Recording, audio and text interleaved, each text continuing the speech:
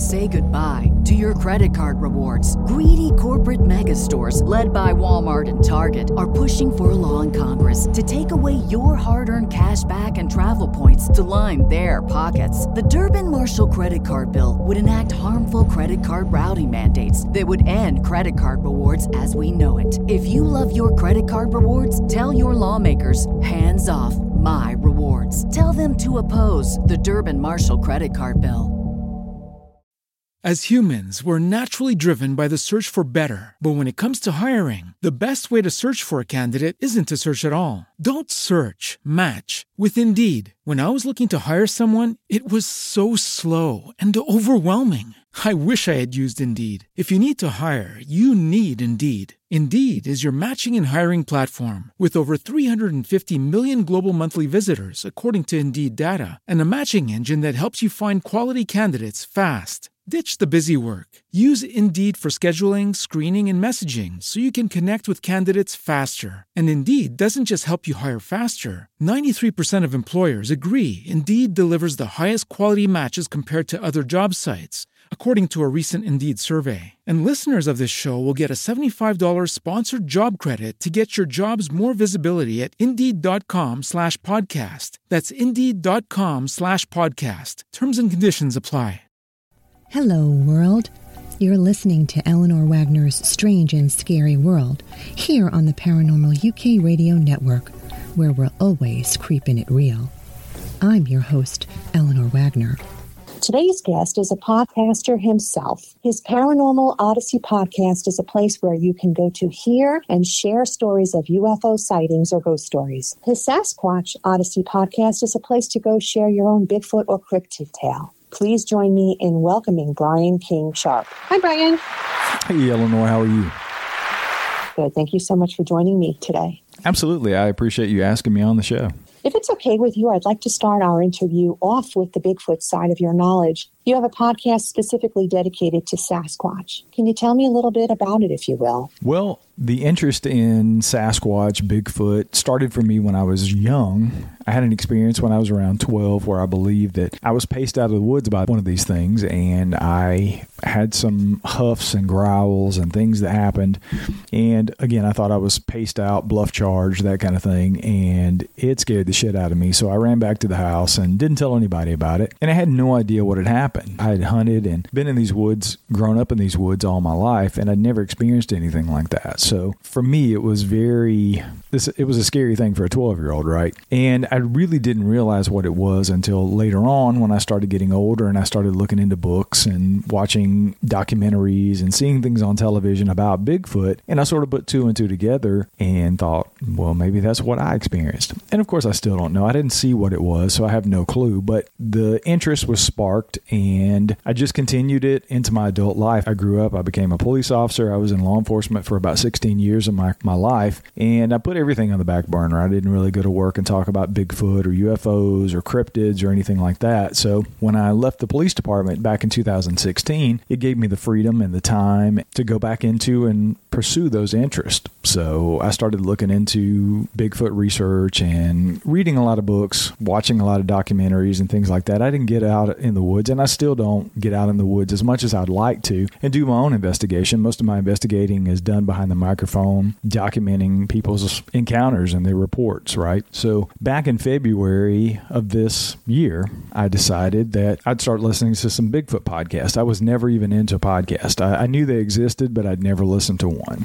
And a friend of mine turned me on to a couple of podcasts, and he was like, I think you'd really enjoy these shows. One of them was a Bigfoot show. So I started listening to the show, and I loved it. And I thought, well, maybe I should do that. Maybe I should start documenting people's stories from the Southeast. I'm in North Carolina. I was born and raised in Georgia, had my experiences in Georgia. So I thought maybe I'll start my own show and document as many of these cases in the Southeast as I can. So I started looking for people in North Carolina and then Tennessee and Georgia and started doing interviews. And I had no idea how to podcast. The first couple of interviews that I did were done on my phone. I recorded them on my phone, my iPhone, on an app called Rev REV, and the audio quality was horrible. And I had no idea what I was doing, of course, but at least I was documenting the encounters. That was the main thing for me, was getting into the encounters. And the more I talked to people, the more I saw the interesting encounters they were having. And I was talking to people in North Carolina, and then I would talk to somebody in Canada, and then I'd talk to somebody from Ohio, then I talked to somebody from Illinois, and they were having very similar encounters, and it just snowballed from there.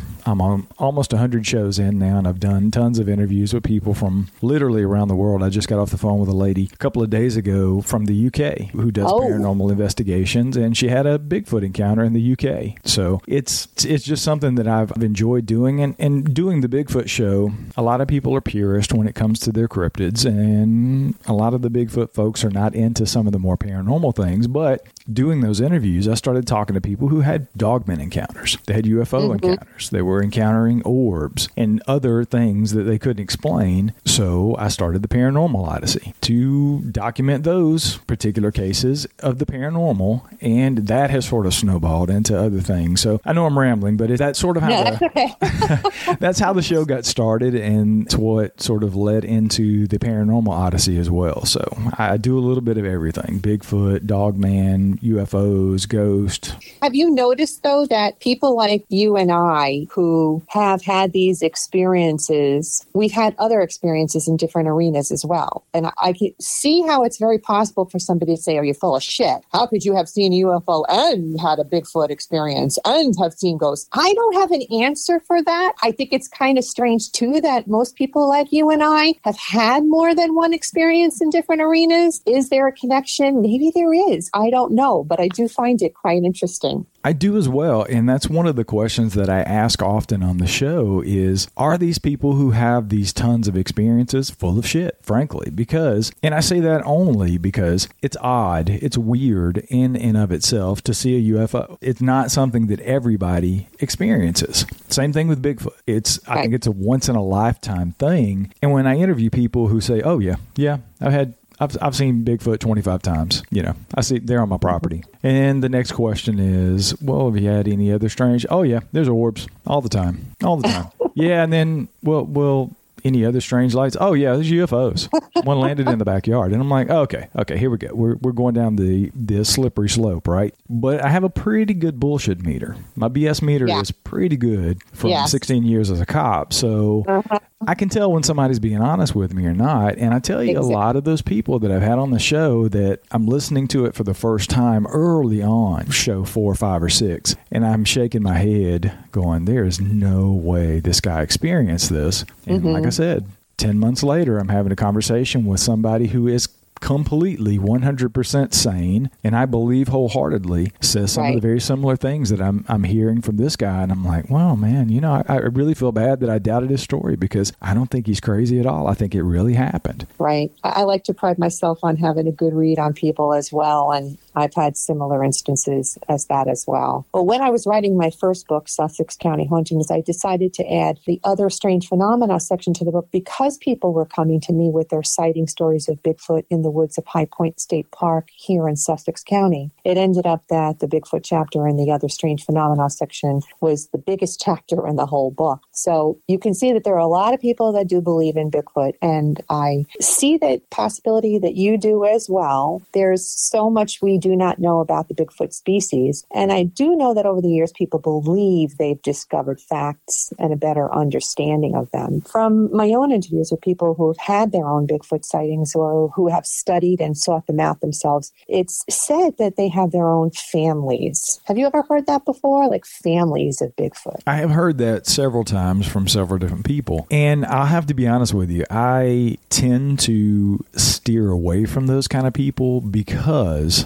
we don't know anything about these creatures. We frankly don't even know that they're real. I believe that they exist. I don't know that they exist. I have not had an experience. I haven't seen them with my own eyes. And some of the evidence Patterson-Gimlin film, for example. I believe that that's a real video. I believe it's a real film of a real, what appears to be a Sasquatch. However, there's always that doubt that I'm just not so sure. So 5 days out of 7, yeah, I believe I'm in the camp that Bigfoot is real. I think it's some sort of an ape. I think it's a relict hominoid, but I just don't know. And I always leave that little bit of doubt, even from my own experiences. You know, I saw a UFO when I was 16. I still don't know what it was. I don't know if there was a little green or gray man flying it, and it was certainly unidentified, but I don't know if it was alien technology. I can't say that definitively, so I can't say that about Bigfoot. And back to your original question, when people come to me and say, yeah, I know Bigfoot have families. Well, how the hell do you know that? Do you have one? Do you have a family in your backyard that you're studying? Because I'm not so sure about that. The explanation that they gave me when I asked was they have unearthed an area where this Bigfoot family frequents, and they've gotten varying sizes of footprints in their casts. So they would have had some that were smaller than others. Well, sure. And when you say that, that makes sense to me, right? Because you can't have a Bigfoot without having baby feet. So if there's actually a species out there, these things, there's got to be more than one. So I would tend to say, yes, there's got to be breeding pairs out there. These things would have died off thousands of years ago. So yes, I certainly agree that there's got to be baby Bigfoot out there, but we don't know. And I guess what I'm trying to say is the people I've had these conversations with have told me things like they travel in family packs and this is the hierarchy, and they start going down this path of what these things do every day. And I'm like, there's no way you could know that. Now, of course, you find footprints, you find evidence, and there's tiny little footprints next to these 14, 15, 16-inch prints. Well, yeah, it's logical to say. It makes you wonder. Yeah, it makes you wonder. Sure, but have you heard anything about the knocking of the trees down, that they like to knock trees down? That was something that was said a lot in interviews with people. That is another thing that I've had so many conversations with people in the Bigfoot world.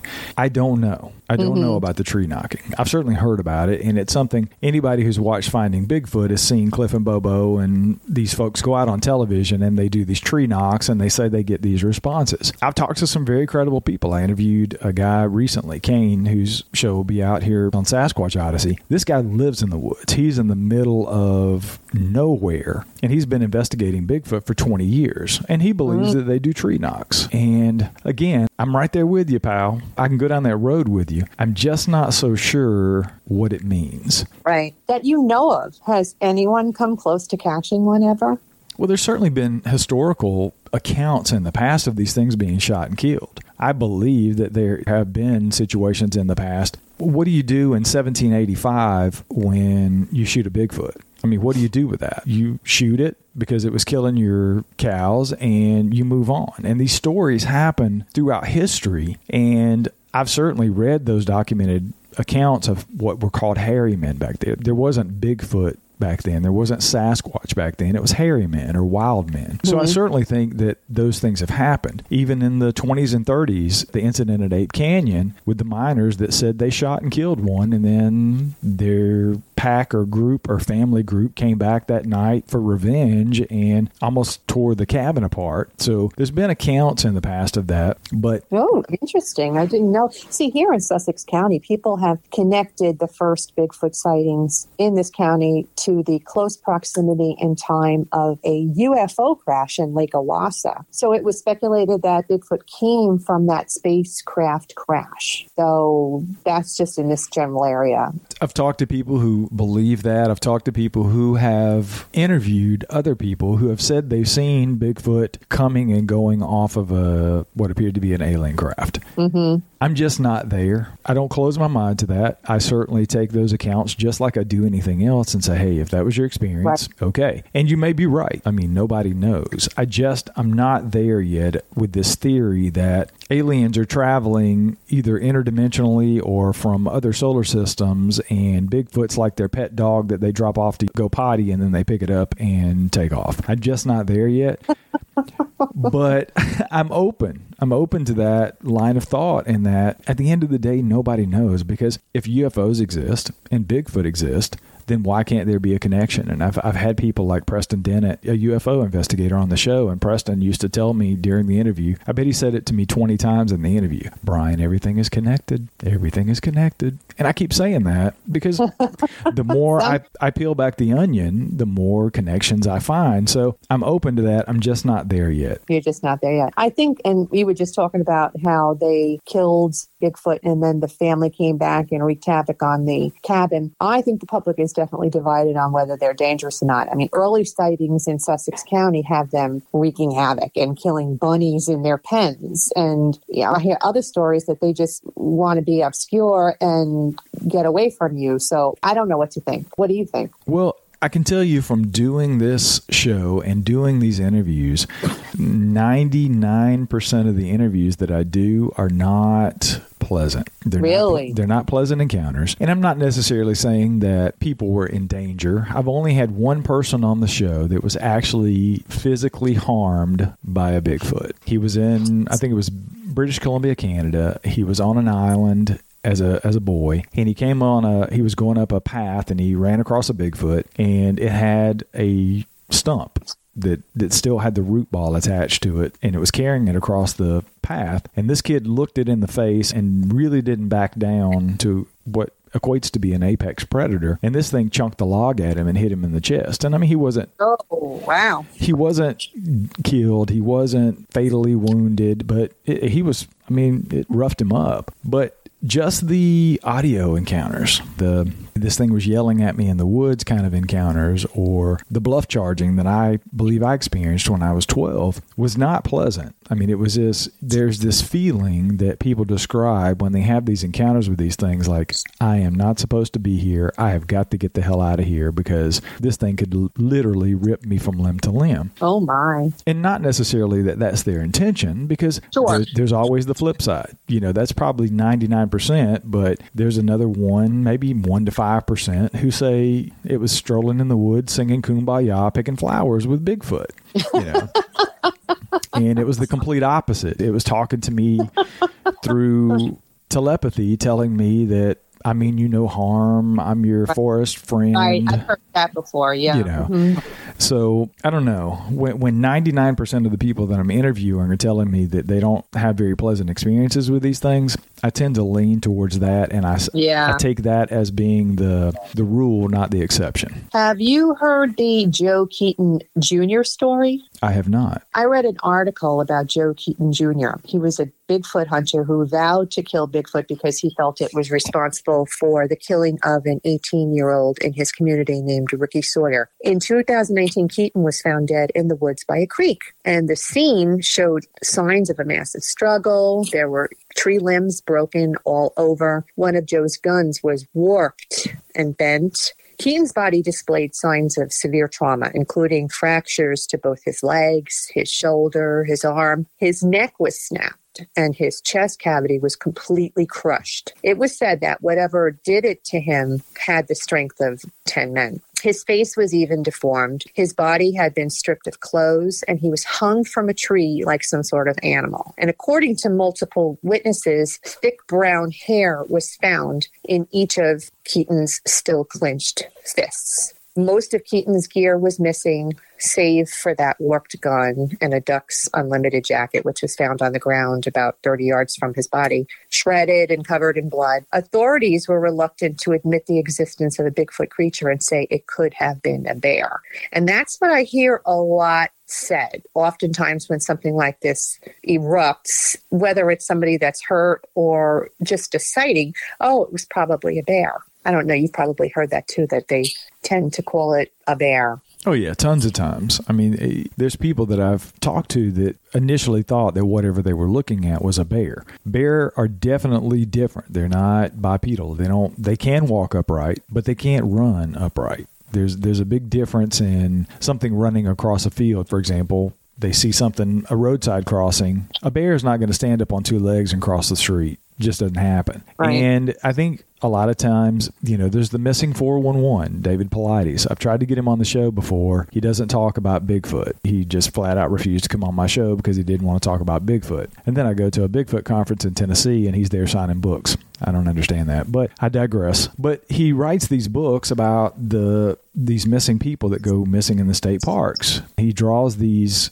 correlations between all of these cases, very similar to what you're talking about. Most of the time, these people are found miles and miles and miles away from where they disappear, or they're never found at all, or they're found in streams. And most of them aren't injured in the way that you were just describing in the Keating story, but right. They're still very mysterious. And I'm certainly not on the bandwagon. A lot of people, thus why David is signing books at a Bigfoot conference, a lot of people draw the parallel that Bigfoot is responsible for some or all of these disappearances in the state parks. And I think that could be the case. I've talked about that on other shows before, and I think cryptids could be, particularly Bigfoot, maybe even Dogman, some of those other cryptids could cause some of these disappearances because they're just really, really strange. But typically the government says, or the folks from the DNR will say, oh, it was a bear attack, and they just move on because that's easy. And most of the time, I think they probably believe what they're saying. Mm-hmm. But even if they did know, they're not going to come out and say, well, that wasn't a bear, it was a Bigfoot. I mean, right. They can't do that, right? No. You talk about cryptids. What other cryptids are there? I think there's tons, right? Because my main focus is Bigfoot. And I've talked to other people who have had other encounters. I've had a lady on the show who has encountered Dogman. Dogman? Dogman. Wow. Basically, you're talking about a werewolf, right? Dogman is the new 21st century way to say werewolf. Mm-hmm. There is a difference, obviously, and there's little nuances we can go into. I think werewolf is more like a lichen, and you're talking about transformations. I think Dogman is something that stays in that state all the time. Again, I'm not a cryptozoologist. I don't even play one on television. But when people talk about Dogman, for example, Christine Ann was on the show, and she's had 5 encounters with what she describes as an upright, bipedal, canine-like creature that's sort of more dog. What she described was way more dog than man, because some of the descriptions that I've heard from other people on other shows and things like that, it's more of a upright, bipedal walking dog with hands. And it's sort of like the American Werewolf in London, the 80s movie. If you're thinking about that, that's basically in a nutshell what people are describing that they're seeing in these Dogman encounters. So I don't know what to make of that, right? I've said it plenty of times. I can't check a box on what Dogman is, how it survives, where it came from. I just don't know. You say she had 5 encounters. So this leads me back to that. How is this one person having 5 encounters? Does she live in an area where they might reside so that she would have been able to see it 5 times? Or is she just randomly this person that sees it 5 times? I asked that question, right? And these encounters started in childhood, early childhood. I'm talking like prepubescence, and then carried on into later in her life when she's grown and moved many states over, and she's an EMT on the job, and she hits one of them with her truck. My.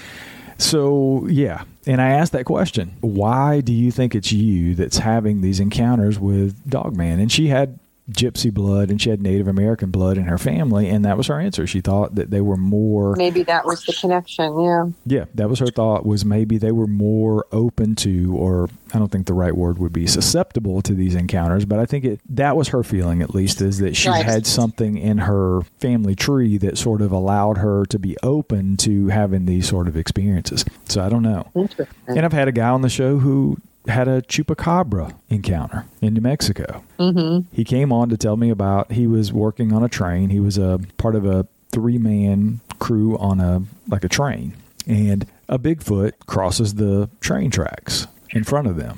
The conductor, the assistant conductor, and him, this guy that came on the show, all saw this Bigfoot. And I said, wow, that's a cool experience. Very often when you have these types of encounters, one person seeing it, right? There's nobody there to corroborate the story. Well, now you have 3 people. And I thought that was very compelling. So he had other experiences, some very similar to mine, where he was paced out of the woods. He heard some vocalizations and things in the woods, saw some footprints, but didn't see an actual Bigfoot later on in life. And then when I ask him if he'd had any other strange experiences, he tells me that he saw chupacabra. I'm like, what the hell is that? Of course, I'd heard of a chupacabra, but Sure.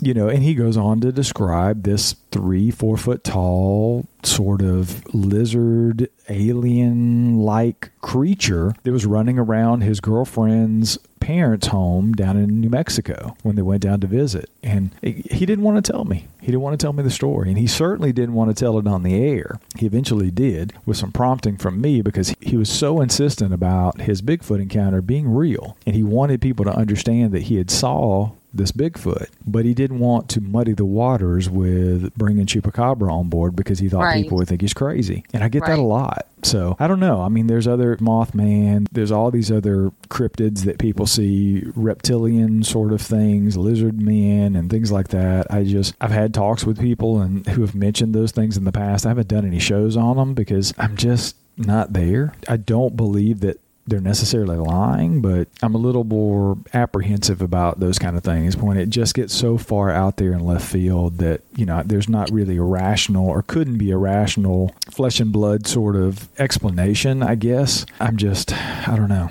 Makes for a good story, though. Definitely good stories, for sure. So let's switch over to your Paranormal Odyssey podcast. I actually fell into paranormal investigating myself. Writing about true life accounts led people in my direction who were looking for help in getting answers to strange activity occurring in their homes or businesses. And that's how I started. And I understand you're a paranormal investigator too, correct? Well, most of that investigation, if not all, outside of a couple of things in the past, have all been behind the microphone collecting other people's stories. The only real paranormal investigating I've ever done really was living in a haunted house when I was a child. We lived in a couple of houses that I had experiences in. And my mom has lived in some haunted places, and my sister lived in a haunted house. And I actually caught an EVP in one of those places that my sister was having issues when I was sort of provoking one of the spirits. So you clearly are all very sensitive to spirit if you were able to have seen the ghosts in the house that you grew up in. Well, I never saw anything outside of shadows.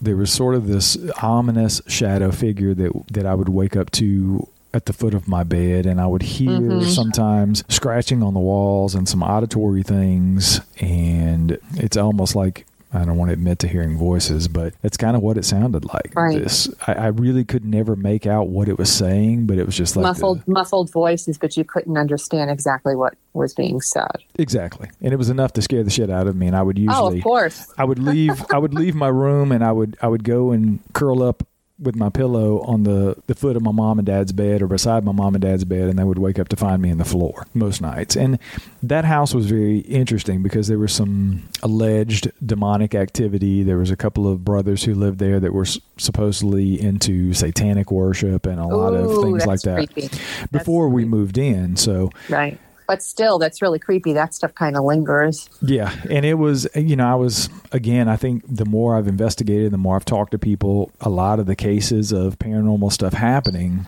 is prepubescent boys and girls. And that's exactly where I was at that time in my life when we lived in that house. And I had tons of experiences there. That's the same house where I had the Bigfoot encounter in the woods, or what I believe to be a Bigfoot encounter. And I've since I've been on another show in the past with someone who deals in demonology. That's sort of his specialty. And while he was interviewing me, I told him about the Bigfoot encounter, and I told him about the situation in the house. And he was saying to me, have you ever considered that what you heard and experienced in the woods wasn't Bigfoot? Maybe it was one of these demonic things that you were dealing with in the house that followed you outside. The growl. I was like, wow, I never even considered that. It just seemed very flesh and blood and very real to me at the time. But again, I leave my mind open and say, it could have been. I don't know. Sure. What do you consider definitive proof that ghosts are real? I mean, I think we both agree that EVPs and audio, I think that's probably my one go-to. Yeah, I think that's probably where I am. I've seen some very compelling things, caught orbs on video in places that were supposedly haunted. I've experienced orbs. I actually did a show, 4 or 5 shows ago with, I think Kelly Jo was on, and it was all about orbs. And she captures these orbs on video in her home all the time, and she interacts with them. They almost sort of on cue at times appear and disappear and do things that she asks them to do. So I've I've not had those kind of experiences, but I've taken tons of photos where I'm in a haunted house. My in-laws lived in a house that I believe to be haunted several years ago, and I've had pictures taken of me in there, and there's orbs all around my head. It's just weird things, but that's not proof of anything. So at the end of the day, particularly with the paranormal and ghost, it's very difficult to say what is definitive because you can't capture one, right? There's no, if you find a Bigfoot in the woods, you can shoot it and drag it in and say, hey, here it is. But how do you prove that a ghost exists other than showing pictures and video and capturing disembodied voices and things like that? So that's a tough question. I mean, for me, it's probably, it goes back to the audio, and it's hard to dispute that something that's,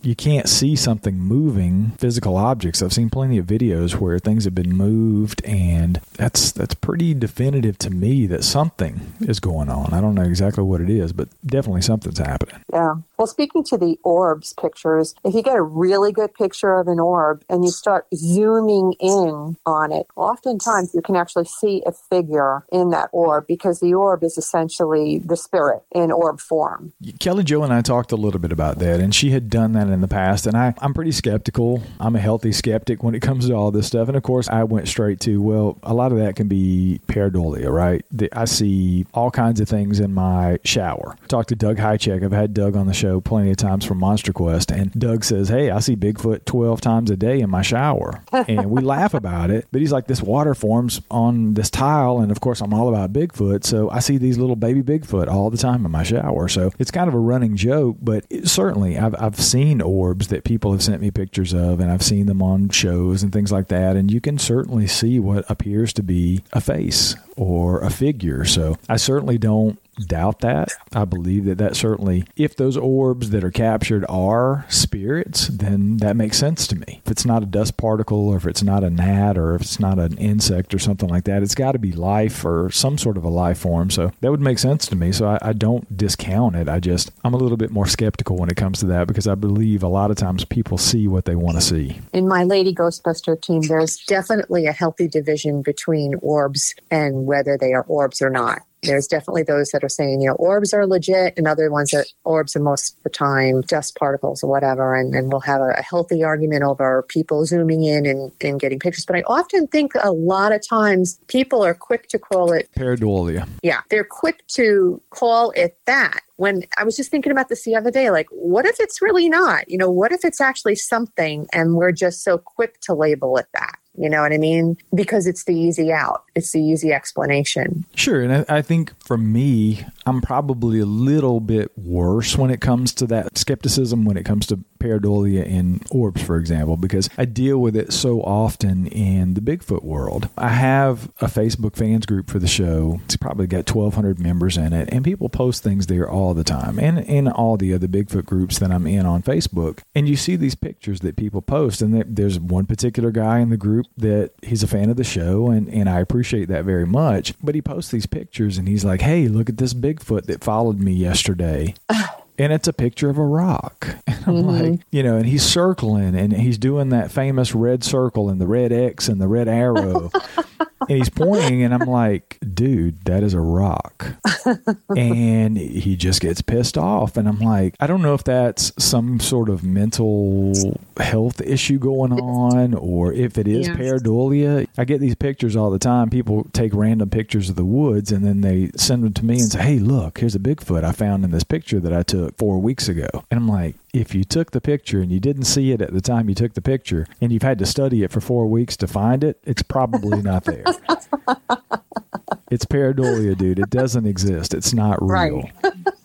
And so I'm a little skewed when it comes to things like that. So when people send me orb pictures and say, hey, look, there's a smiley face. Well, people have seen Jesus on their toast and all kinds of crazy things. So, I'm just not quite there yet. So I'm a little bit more skeptical when it comes to that. But I leave my mind open. In your opinion, from all the ghostly and paranormal stories that you have heard, what do you feel are the most haunted places in America? Ooh, that's a tough question. I've been to some of the more haunted places. I've been to Savannah, Georgia. I've been to New Orleans, and I've never really had any experiences there. But what is it? The Allegheny State Prison. God, I just interviewed a guy recently who was telling me about some really famous haunted places that he has been. It's really hard to say what's the most haunted, right? I mean, that can be some somewhat subjective because I think a lot of things happen in places that we don't know about. There's plenty of haunted houses in areas and things that we probably don't know just because it's not a known spot. Anybody who wants to know where some of the most haunted places are can turn on Ghost Adventures or Ghost Hunters or whatever the case may be, and they're going to go to all these places. There's some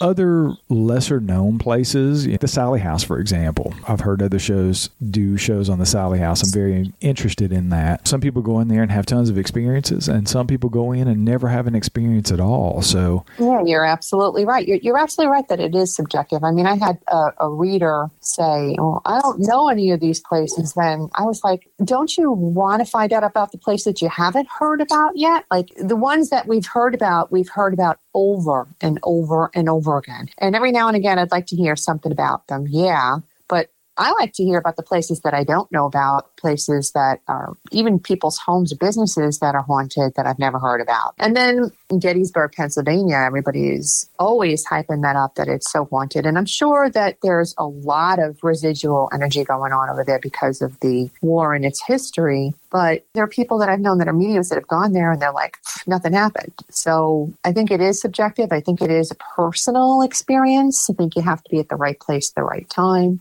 And it may not always happen, even if you wanted to. Yeah, and I think people that are a little bit more open to those kind of things, because nobody really outside of me ever experienced anything in my in-laws' home. I would literally not go in the basement of that house. And if I did, I would run up the stairs because I felt like something was physically pushing me up the stairs. It was horrifying. And I'm a grown-ass man who carries a gun for a living.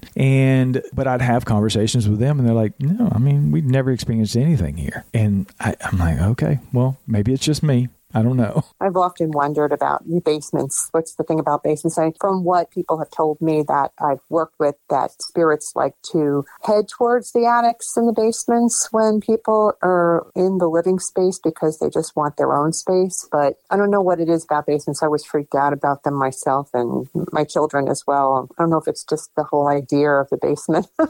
Yeah, but the weird thing is I would go to that house and have those experiences, and we had a full basement in our house in East Atlanta at the time. And nothing. I was perfectly fine down there. I could go down there and turn the lights out and sit in the floor and be by myself and be just fine. In the middle of the day, 3:00 in the afternoon with every light on, I would run up the stairs in their basement to get out of there because I felt like something was chasing me. It's just weird. Was their basement like an old, dingy dungeon type of basement, or was it just like it shouldn't be something that frightens me kind of basement? Totally something that shouldn't have frightened me. Open, spacious. I mean, it was just storage. It was just a storage space, unfinished, and totally shouldn't have freaked me out at all. Just a feeling that you had. Yeah. That probably plays onto your sensitivity. You're probably sensing something down there that was freaking you out. Interesting. Yeah, usually I can see when somebody says if a basement's in an old home, like from the 1800s, and the basements are usually old and dingy and unfinished, and getting creeped out from that is definitely understandable, right? Yeah, for sure. But this was definitely not that. What would you say is your most favored paranormal subject or phenomenon? I think if I had to pick something, it's probably going to piss my Bigfoot listeners off, but I'd probably have to say UFOs. I think that's probably the thing that I'm interested in the most because it's the one thing that I've had a definitive sighting of, and I can't explain it. So I think that's probably what pushes me to try to figure out UFOs more than anything, is because I've seen one and I don't know what the hell they are. I don't know where they come from. I don't know what they are. And there's so many stories out there from so many different people and so many different places. Again, it's like Bigfoot. It's like the paranormal. Something's going on here. I just don't know what it is. And I'm one of those people that feels like if we're here on this planet, there's got to be something going on any of the other planets. I feel like we're not the only ones. Yeah, and I used to think I was in that camp of, well, aliens are coming from Timbuktu. You know, they're coming from 14 billion light years away to visit us here on Earth. And the more I've talked to people, I'm not so sure that I'm right about that. I'm leaning in the direction of this multi-dimensional type of thing, and that's certainly a whole another story in and of itself. But I know exactly what you're talking about. I've been hearing a lot about that myself lately, and I hear what you mean. Yeah, the dimensions. Yeah, it almost makes more sense to me because Why would they be coming 14 billion light years to visit us? So there's the first question. And this multidimensional thing explains a lot of things. I'm not one of these people who like to explain the unexplainable by something else that's unexplainable and just say, oh, there you go. Well, that explains it. Well, no, it really doesn't. But you're talking about alien craft and alien beings, and they seem to appear and disappear at will. Exactly. And it just makes more sense to me that maybe there's something from another dimension there. They're able to bend space and time in a way that we don't understand. And maybe it's a combination of all those things. Maybe it's interdimensional. Maybe they're bending space and time and they are able to go a billion light years in a snap of a finger. I don't know. But I think UFOs is probably the biggest enigma for me and the biggest phenomenon that I would like to have some answers to, because I've seen one and I just don't know what it is. Now, you say that happened to you when you were 16, right? Yes. What was it exactly that happened? Well, I was at home. I was on the phone with a friend of mine from school, and it was pretty late at night. It must have been a weekend. I don't remember. I'm not one of these people that can recall. I don't know what I ate for breakfast this morning, so some of my memories are sort of vague, but this one obviously stuck out because I saw a UFO. So my mom's coming home from the store, and we lived in a small town in Georgia, and she comes in and she's like, "Get off the phone.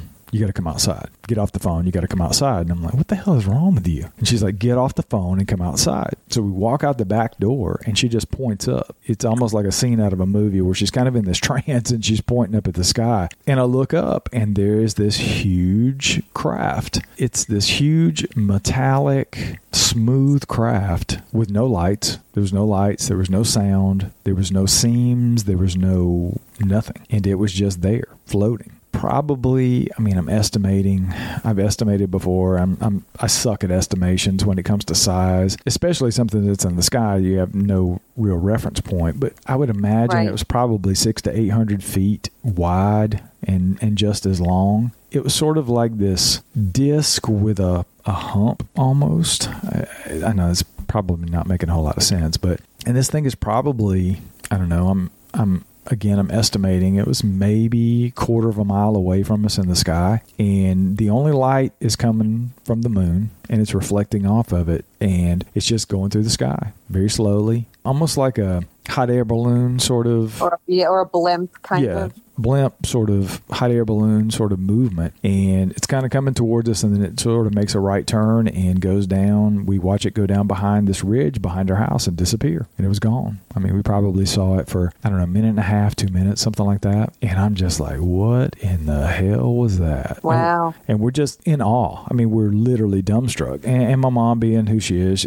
she got on the phone, she starts calling the police, she's calling radio stations, she's calling everybody, like, I want to know what the hell that was. Did anybody else see it? And I think she ended up finding that maybe 1 or 2 people might have called a radio station, or maybe it was the police, I don't remember, and reported something very similar. But that was it. Literally like 2 people besides us. And I know other people had to see this thing. It was huge. Sure. But that was it. That sticks with you, right? It's not supposed to exist. There wasn't drones when I was 16. I'm 47 years old. There wasn't drones back then, right? It wasn't a blimp. It wasn't a hot air balloon. It wasn't a drone. It wasn't a plane. It wasn't. Nobody released one of these happy birthday balloons you buy at Kroger. That's not what it was. So what was it? I don't know. Right. I interviewed an elderly gentleman. He's in his 80s now, but back in the 60s, he was a Paterson, New Jersey police officer, and he was on duty and called to the scene at the Wanakee Reservoir, where hundreds of people saw this craft hovering above the reservoir and this beam of light shining down onto the water as if it was melting the ice on the reservoir.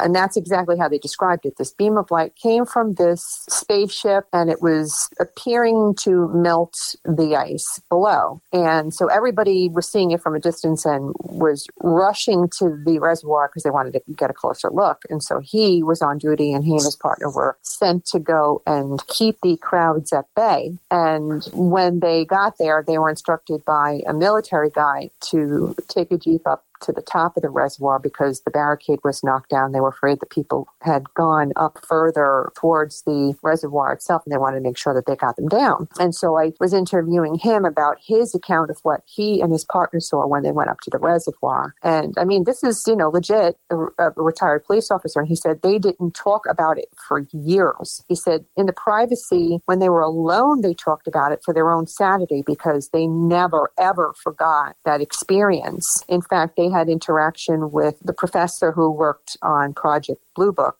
He was sending them paperwork to fill out, and they had confiscated their cameras, and he wanted his camera back with the pictures because he wanted to be able to show people what he saw. I mean, it was a whole big thing. And he said they were afraid to talk about it because they were up for promotions and they didn't want people to think that they were crazy, so they didn't talk about it. And he said as soon as he was retired, he never shut up. He said, as soon as I was retired, I told everybody and anyone that I could about what happened because it happened. And then when I told him that Project Blue Book was made into television program where they were taking this professor's stories from his journal, because he wrote 2 journals. He wrote the journal that the government told him to write, these false stories to cover up whatever it was that they were investigating. And then he kept the journal with the true story and what actually happened. And so this is what this Project Blue Book miniseries was about. And he said, oh my goodness, I hope they have the Wanacue Reservoir story in it because I would love to hear what he had written about that particular incident. But it definitely was a craft that was melting the ice because he and his partner almost fell into it when they were up there riding on the ice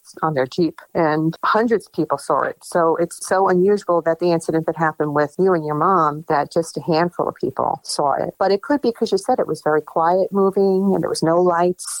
It's more likely when there's this big thing with all the lights, and like this particular story I just told you where the light was shining down on the water, melting the ice. That's something that's going to draw more attention than something that's got no lights and is barely moving. Yeah, it was certainly not the Phoenix Lights situation that we had in the small Georgia town. But like you said, I think that happens a lot of times. I think people, like the police officer, for example, they just don't talk about it. People have these experiences, and that's a pretty common thing that I've seen doing these interviews. The theme becomes, we saw this thing, we didn't really talk about it, we don't talk about it even to this day because people just say, I don't want to talk about it. I don't want to talk about it. I want to put it out of my mind. I don't want to revisit that situation. I just want to move on and move ahead, and I'm done. And there's some people like that, and then there's some people like me who want to push forward and find those answers. So I think it's a very individual thing. I think it's a very private thing for a lot of people. And I've talked to so many people that have had UFO encounters. I've had people on the show that have been within 10 or 15 feet of a craft, and they've suffered health issues afterwards. No history of cancer in their family. They're now battling cancer after they've had these burns from these craft, like Close Encounter of the Second Kind and Third Kind. Right. And I've had people on the show that have been abducted by aliens multiple times. Those stories are a little difficult for me. Some of them are pretty crazy. Right. And I just physically and mentally and emotionally can't wrap my brain around being abducted by aliens. Hey, what are they doing? What do they want? And then you just go into this rabbit hole of what ifs and what's going on. But at the end of the day, I don't exclude those things on the show. I think they're just as important as anything else. And those people who have had those experiences, they are their experiences. And I just put them out there for people to digest and take what they want and leave the rest, basically. Right. Well, I've really enjoyed speaking with you today. Thank you so much for sharing your time with me. Why don't you go ahead and tell the audience where they can look you up and your programs, if you have a website, share that with them. Sure. SasquatchOdyssey.net is where you can get the Bigfoot stuff. Every episode's up there. I've got a page up for the Paranormal Odyssey. I don't have a separate website for Paranormal Odyssey. I just don't have time. I have a producer on the show that handles all the ins and outs of the daily shows, but I'm actually starting a new show. I'm starting a True Crime Odyssey podcast after the first of the year. So the easiest way to find any of those things is any of your podcatchers. You can go Sasquatch Odyssey, Paranormal Odyssey, True Crime Odyssey, put it in your podcatcher search bar, and it'll find the shows for you. Or go directly to the website and check out SasquatchOdyssey.net. They all sound so exciting, and I'm definitely a true crime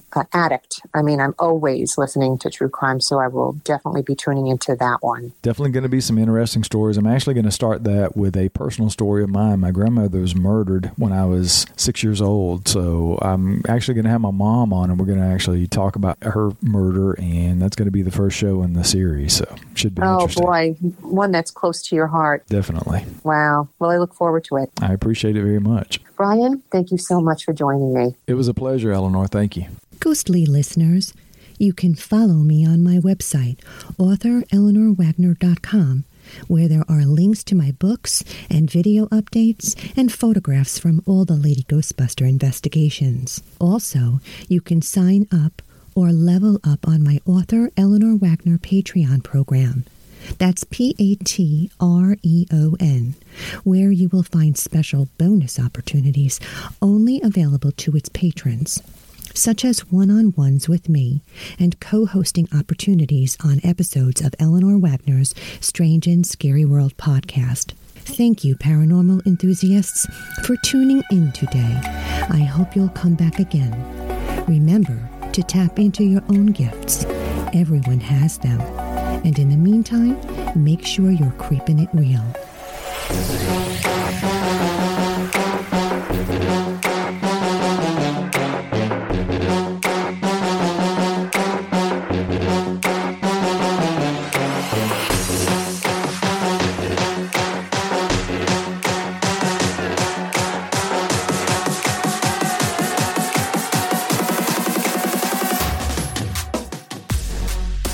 Say goodbye to your credit card rewards. Greedy corporate mega stores, led by Walmart and Target, are pushing for a law in Congress to take away your hard-earned cash back and travel points to line their pockets. The Durbin-Marshall credit card bill would enact harmful credit card routing mandates that would end credit card rewards as we know it. If you love your credit card rewards, tell your lawmakers, hands off my rewards. Tell them to oppose the Durbin-Marshall credit card bill.